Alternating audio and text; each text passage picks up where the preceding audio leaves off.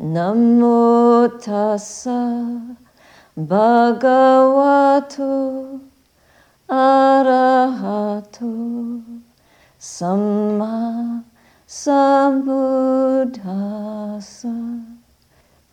Namo tassa bhagavato arahato samma sambuddhassa. Namo tassa bhagavato arahato samma sambuddhassa. Buddhang dhammang sangham namasami.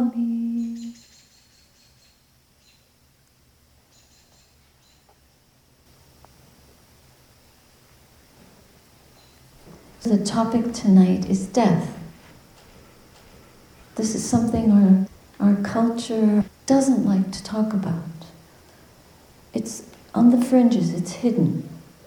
I remember as a kid, if there was somebody in the class whose parent worked as an undertaker, they were shunned. Nobody wanted to go to their house to play. Because what's in the basement? And I often wondered what that person might feel and how mean we can be as kids. We can be so very exclusive and judgmental and hurtful. But in the Dhamma, in this field of practice, the topic of death is foremost. It's something that we need to more and more explore and use to help us wake up and understand what is true. Let's find out what is true. Some things we cannot answer, but what we can know we should investigate.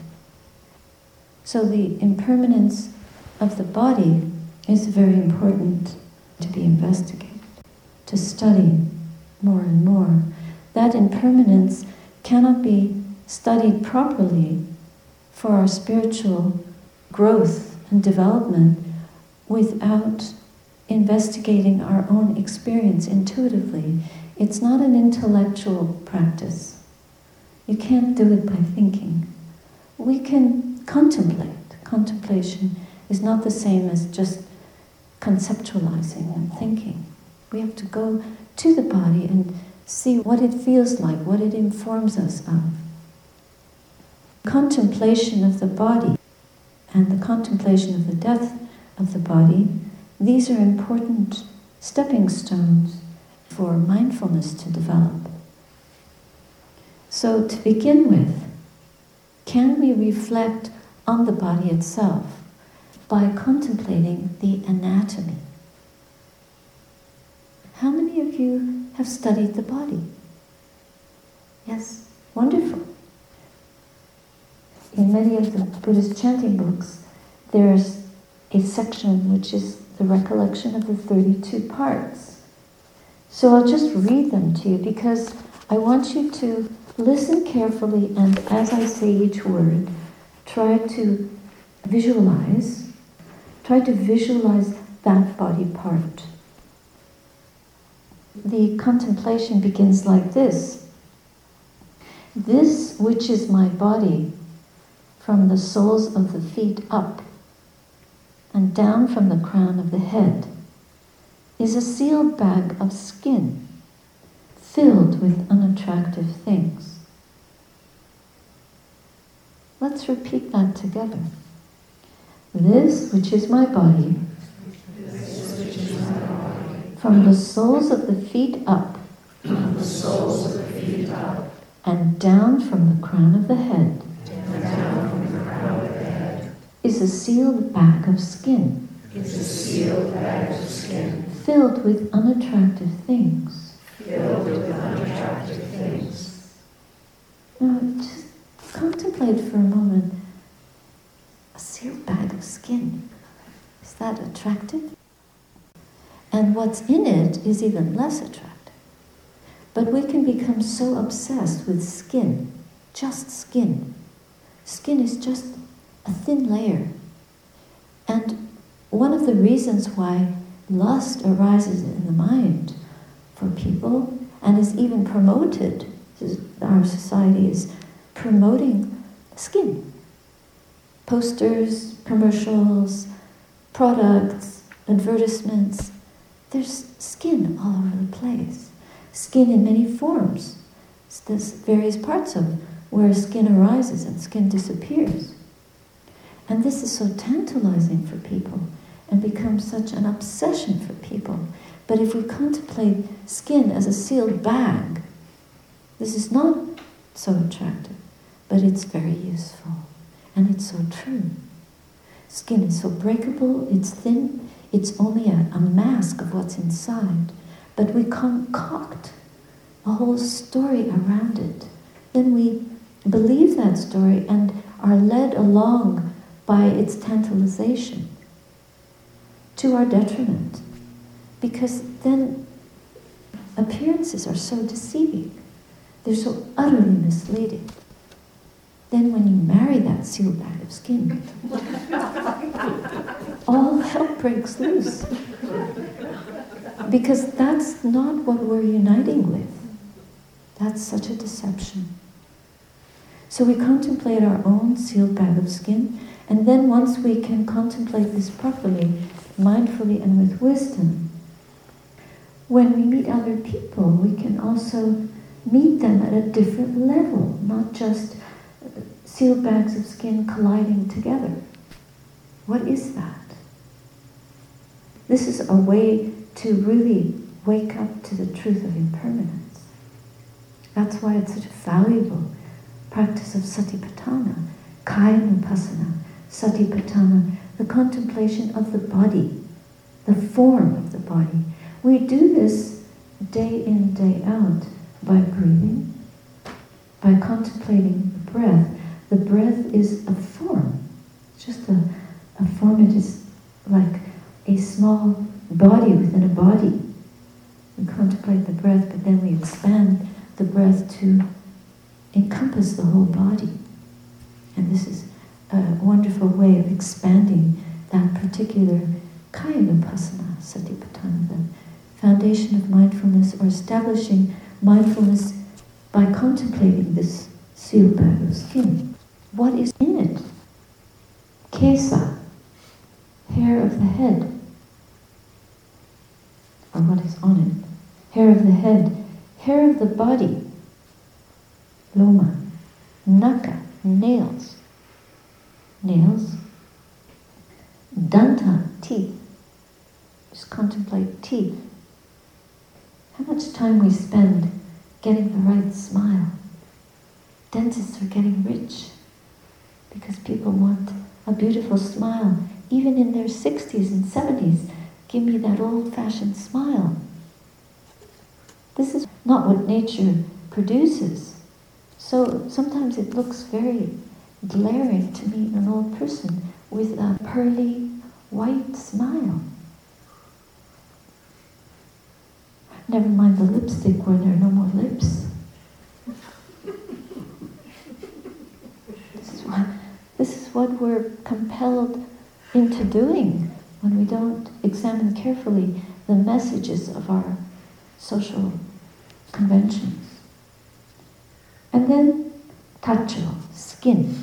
We talked about the sealed bag of skin. Mangsam, flesh.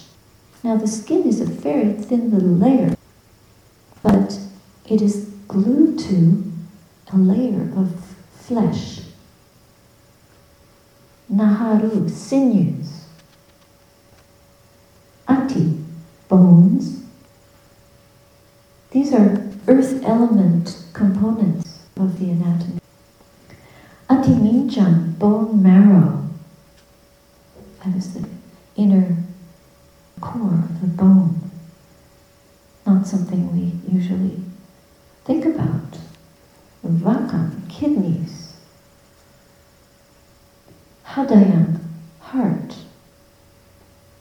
Yakanam, liver. When you fall in love, you can try to imagine the being, the body. What are we falling in love with? And then think of just as a contemplation, to take it to a spiritual domain, rather than just attraction to the body of a person.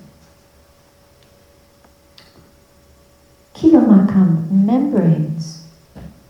Pihakam, spleen. Papasam, lungs. Antam, bowels. Antagunam, entrails. We don't often see entrails. I remember when we kept a couple of stray cats, and one of them, really sweet white cat named Meow, one day we found his entrails in the forest. He'd been eaten by a fisher that picked out his stomach and dragged him along the earth, and it was very graphic to see the entrails of the creature, and then to reflect, I too, in this body, there are entrails.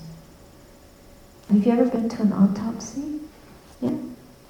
I didn't go to an autopsy, but I helped a mortician embalm a body of a nun that died. And I volunteered for the job because I wanted to really do this contemplation more graphically. And the first time we embalmed the body, so I became the assistant embalmer. Actually, when we took her body out of the hospital, I had to sign as the mortician. This was in England. It was interesting. They just let us take her body from the hospital morgue. We wrapped it in a sheet and put it in the monastery vehicle and nervously drove through the streets of London, hoping no one would stop us. We got to the monastery. We did the whole funeral on our own, digging the grave, those of us who were allowed to dig. And the monks there were some good carpenters, they made the coffin, and then we placed her body in and carried the coffin out to the gravesite and did the whole funeral. It was wonderful, but the embalming, that was the most educational part. And he did want to put lipstick on her, and I said, no need.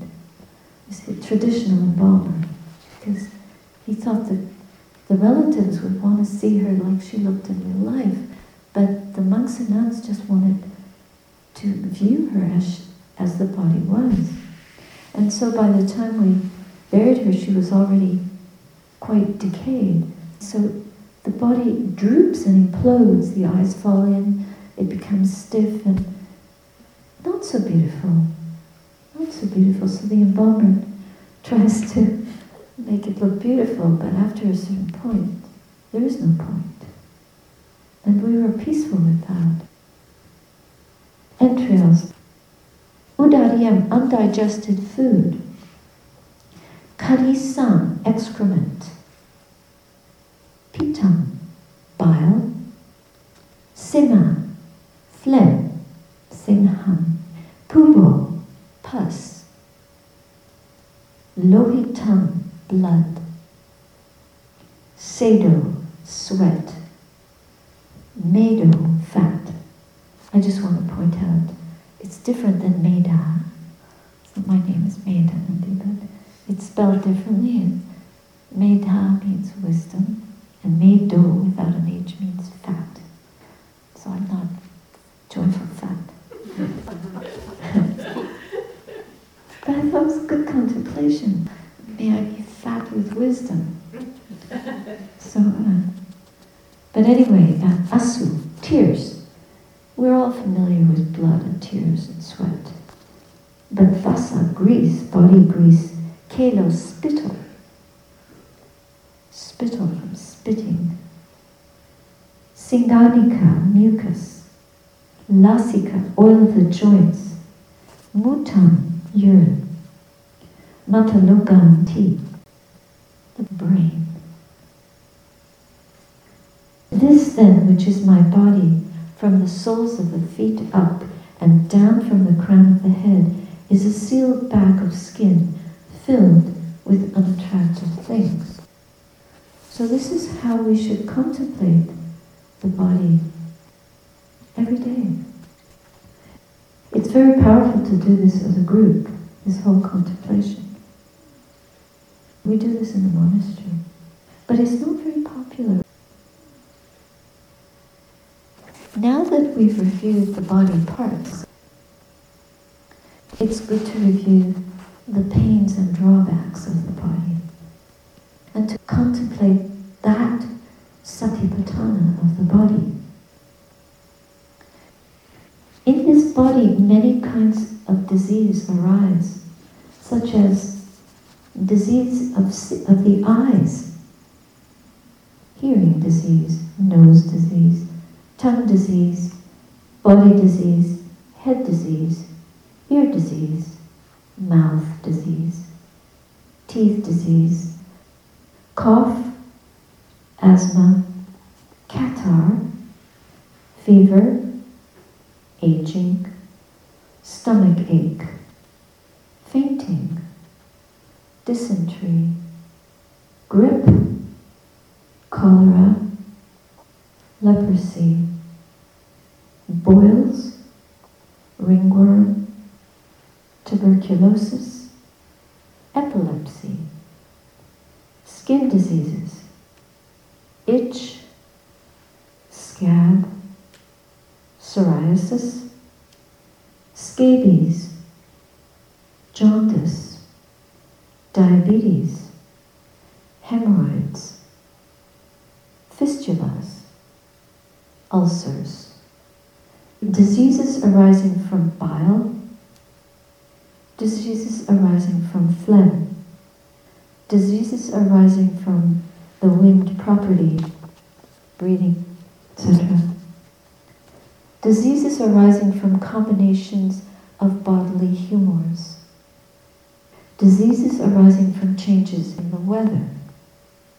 Diseases arising from uneven care of the body. Diseases arising from attacks. Diseases that result from karma, karmic diseases. Cold and diseases arising from cold, from heat, from hunger, from thirst. Diseases of defecation, diseases of urination. Those are the many diseases and form places of pain, forms of pain that this body can experience. Have any of you experienced any of these diseases? Yes. None of us are free from disease. It's interesting that the Buddha enumerated all these diseases over 2.5 millennia ago. He was not a trained doctor, but he was fully awakened and had the power with his mind to know all this because of the training of the mind in wisdom, in the understanding of the mental sphere and the bodily sphere fully. Contemplation of the body is one of the ways that we can develop liberating insight from our attachment to this body.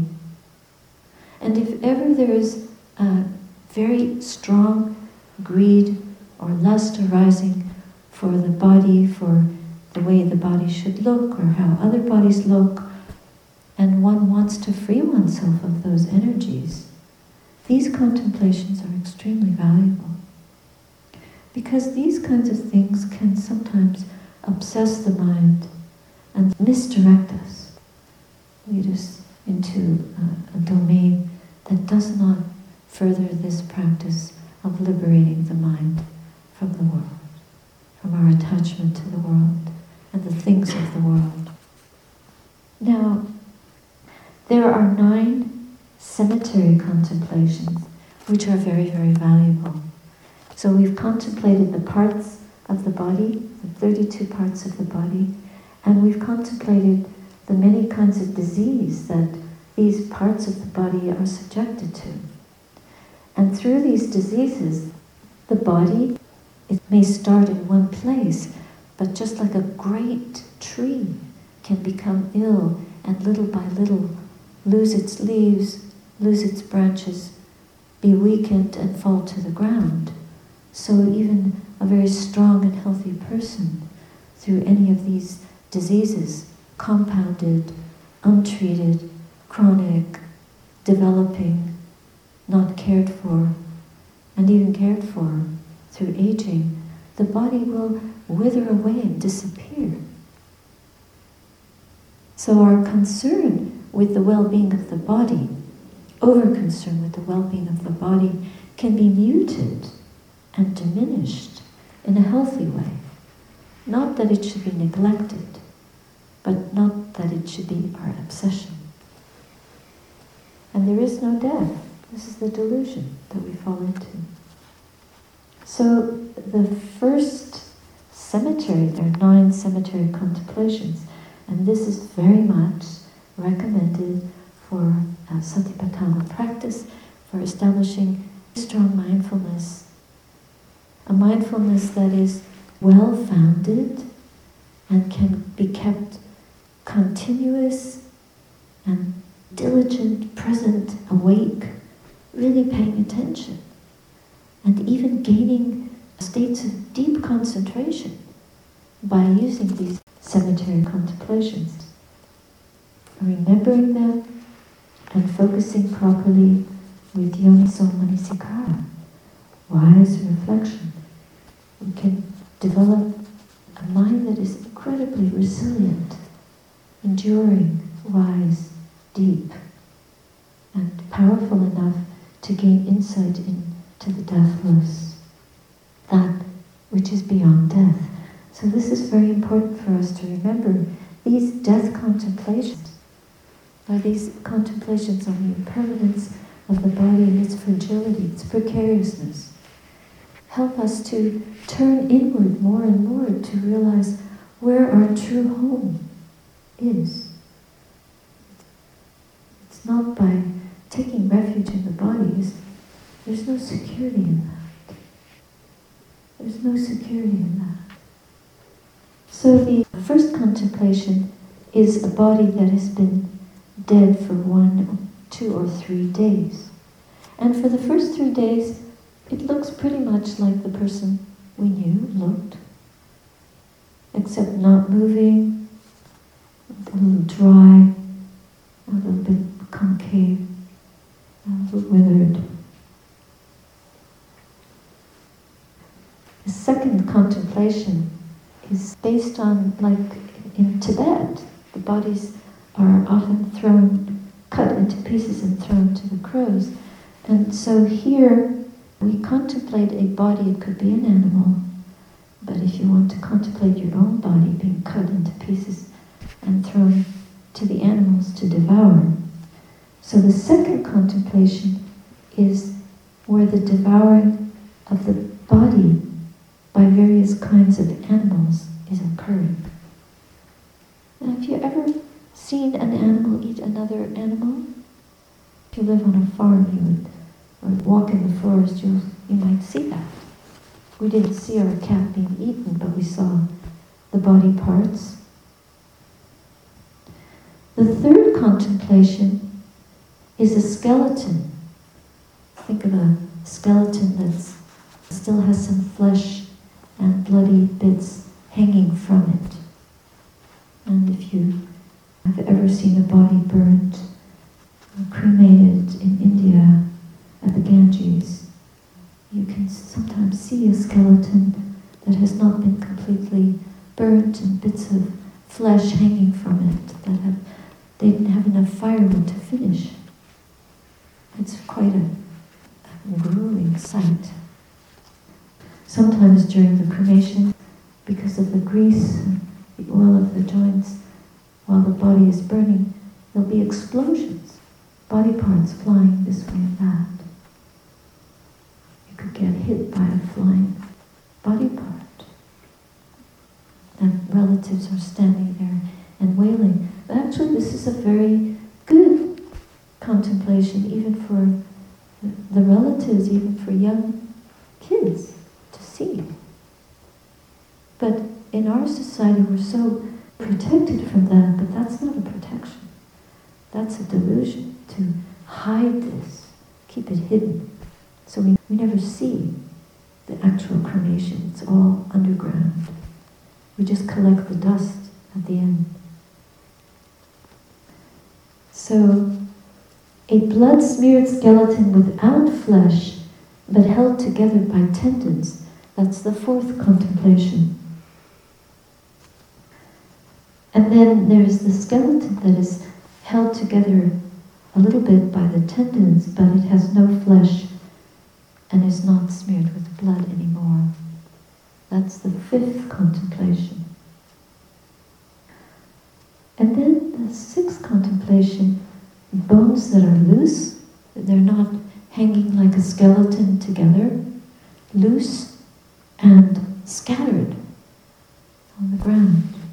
And at the Hermitage, we're constantly finding bones in the ground. As the earth, when in winter, as the ground freezes, it gives birth to stone. Stones come right up. So we're constantly clearing stones. Occasionally, old pieces of farm equipment come popping up through the soil. And we remove them. Sometimes we have to get someone to help us because we're not allowed to dig. Now we have two anikarkas, they dig up the old bones and the metal that come protruding out of the soil in the spring. And you never know what you're going to find. Mostly we think they're cow bones. We have a former veterinarian in our midst who can recognize, oh yeah, that's hip bone, thigh bone, whatever. So that was the sixth contemplation.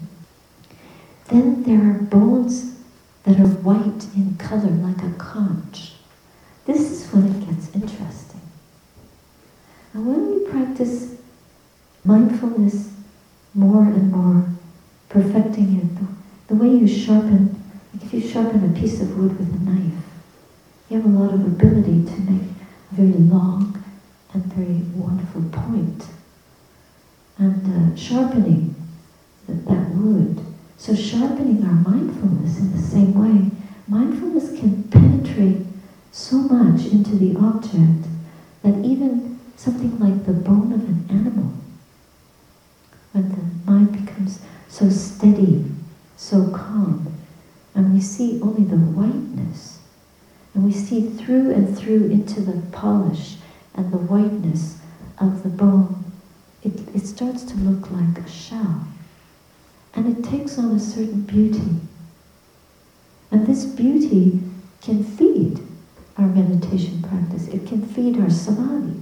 The mind, by looking at that bone and seeing it for what it is and contemplating death, there's a depth of peace that can arise in the heart. Studying the bone, the very bone of a being, an animal, a human. So that's bones that are white, like a conch. That's the seventh contemplation. Then there are bones that are more than a year old, heaped together. Heaped together. It's like a little mound. There's no suggestion at all of any kind of being. They could be stones from the earth. But they're bones of a being, heaped together. There's no person. These are excellent reflections on emptiness. Seeing the bones, seeing the skeleton in its various forms, seeing the bones, developing a purity, a clarity, and this wonderful kasina object to empower our meditation practice. And then bones in a heap together. And then the ninth contemplation is that the bones disintegrate and they become like dust. Just dust. This is the ninth contemplation. So from dust to dust, this is what we turn into. This is what this form is a power to give us a sense of real detachment when we touch the dust and feel it. If you've ever picked up the ashes of someone you've been close to, I did with my parents. I was able to take their ashes out of the cremation box and deposit them in the sea, in the ocean. And the act of feeling the dust of their body, it's kind of sticky. It doesn't come off your hands so easily. Very white, grayish white, has quite a density. It's different than house dust. It's quite like a dust with a history. You put that in the ocean. And a very beautiful way of returning to the earth, to the sea, to the elements. I remember when we put my father's ashes into the ocean, the boat was surrounded by dolphins, swimming around the boat, helping me, and it was the most amazing experience for us. It's like the dolphins have taken this dust. The dolphins have received, and that being is taken away. And we were thrilled by that experience. So, what the Buddha said, indeed, O monks, this bringing to an end the body contemplation, after he points out the 9 cemetery contemplations, this mindfulness which lays hold of the 9 cemetery contemplations is the truth of suffering. The previous craving which originates that mindfulness is the truth of the origin of suffering. The non-occurrence of both that mindfulness and the craving is the truth of the cessation of that suffering. The non-occurrence of craving. As we see those bones turning to dust little by little and falling into the earth or being tossed into the ocean to fall to the floor of the ocean even. There is the non-occurrence, the potential non-occurrence of craving. And we no longer see that object. And that's the truth of the cessation. And this is what mindfulness leads to. This is the experience of the cessation of suffering. Endeavoring in this way, by means of the 4 noble truths, we arrive at peace. So the Buddha calls this a portal of deliverance for Arahanthood, for the ultimate freedom. Now, this may be difficult for us to fully digest, but this is important for us to know that these practices are available. We can begin with contemplating the 4 noble truths and then moving from there to the contemplation of the body as a way of perfecting our mindfulness, because the perfection of mindfulness in this way and the contemplation of death and the decay of the body in this way can lead us to deeper and deeper states of stillness. As right mindfulness leading to right samadhi, leading to right release, or right knowledge, the full knowledge of awakening. And then we start from where we are. We're still alive. We have these body parts in a sealed bag of skin. But we know that this too is subject to old age, sickness and death.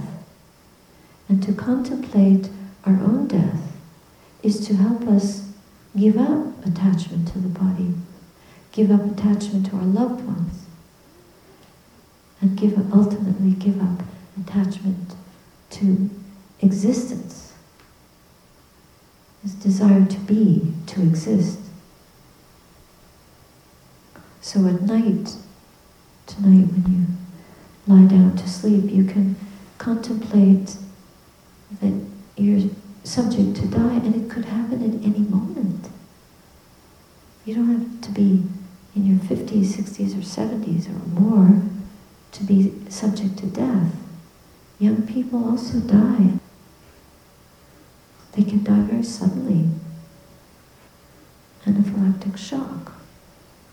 For example, car accident, cancer, contagious diseases, kidney infection, walking in the Himalayas with sneakers in the middle of winter.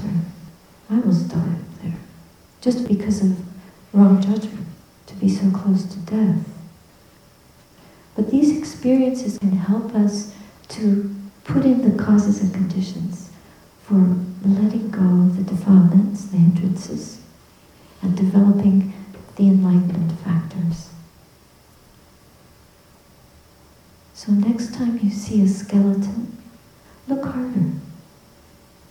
In the monastery in Thailand, where Ajahn Chah was the abbot, there's the skeleton that was offered by one of his disciples. He offered his body to just hang it up as a skeleton, but it's hanging in the monastery for the monks to contemplate. So you could donate your skeleton for the Chapel Mill Retreat Center. The next time you attend a funeral, look hard at the body and just know that body, this is like this body, is subject to old age, sickness, death.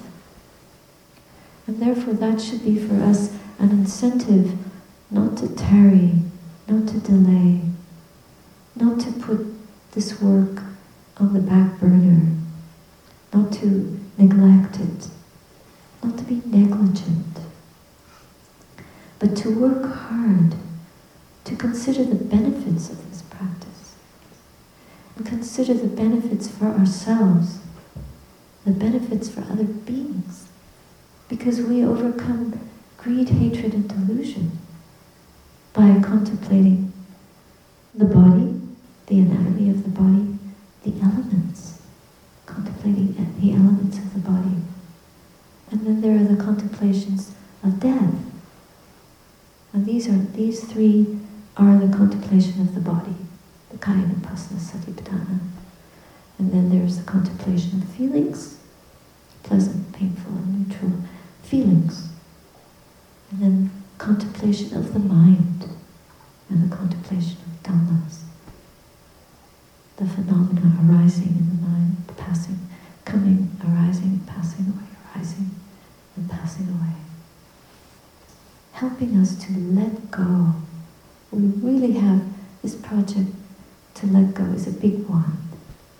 And we need all the supports we get. So I hope that in some small way, these contemplations might be taken up by some of you and used for your own liberation in this very life. Those are my thoughts for tonight. Satipanna